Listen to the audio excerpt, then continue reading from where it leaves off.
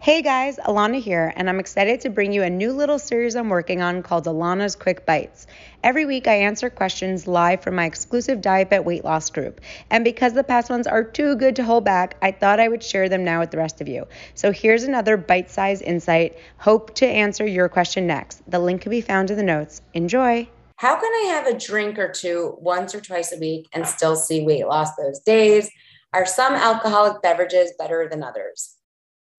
I personally feel, for myself at least, that it is pushing my luck to expect weight loss while drinking a good amount of alcohol. I have to just be the tough love person I am and be like, yeah, you drink alcohol, don't expect any weight loss. If you have it, you should be jumping on the moon, but don't expect it. And I think it's really important everyone realizes that. It's like, sometimes we need like that reality check. But yes, I have definitely had clients lose weight and even myself lose weight from having an alcoholic drink once or twice a week. But you got to be really strategic with it. You really have to stick to a plate at dinner. When it comes to drinking alcohol for me, it's really easy. I just drank alcohol last Saturday night. I had the drunchies up the wazoo. I literally ate and ate and ate and just ate and then was so hungover and was exhausted. And I was like, whoa, I'm too old for this. And it really, honestly, overeating so much in those drunchy moments, even though I was like really trying to eat vegetables and all the things, but overeating so much and feeling like, and I did track it drunk. I literally was writing off the page, all the food I ate and consumed and all those things. But then like the next day, I'm like, I can't believe I ate all that while feeling horrible. Like, I can't believe I ate all that compared to what I've been eating on other nights. Obviously, the scale went up, obviously, right? But if you're drinking a contained amount of alcohol that doesn't get you to overeat, you can absolutely do that. You can go to dinner with friends, you can have friends over, you can definitely do I'm not going to say two, but one night a week of drinking alcohol you can do, but you really need to keep a plate of dinner the rest of the things. So I mean, like salad, spaghetti squash, roasted Brussels sprouts, like make more vegetables dishes or order more vegetable dishes from the restaurant than you think you would want. Make the alcoholic drink something like Tito's seltzer or tequila seltzer, tequila water. I love, honestly, just adding more water just neutralizes the taste, and adding lemon or lime, and just sticking to a solid protein. Like seafood restaurants are great, because that's a really lean choice to get something like shrimp cocktail or lobster cocktail if it's a special occasion. That's always like a very, very lean choice to pair with alcohol and lots of other veggies.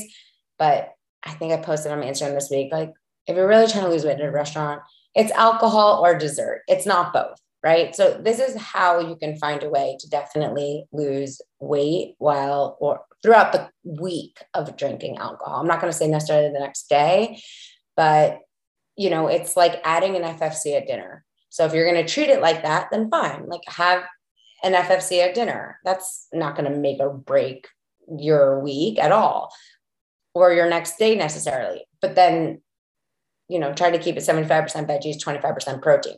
If alcohol starts making you overeat, eat more sweets, have lots of sugar added to the drink, now it's not an FFC at dinner. Now it's potentially 2 dinners of fried food. Okay. That's why people gain weight when drinking alcohol rather than just staying the same on those days. Okay. And I really recommend trying to keep it for special occasions.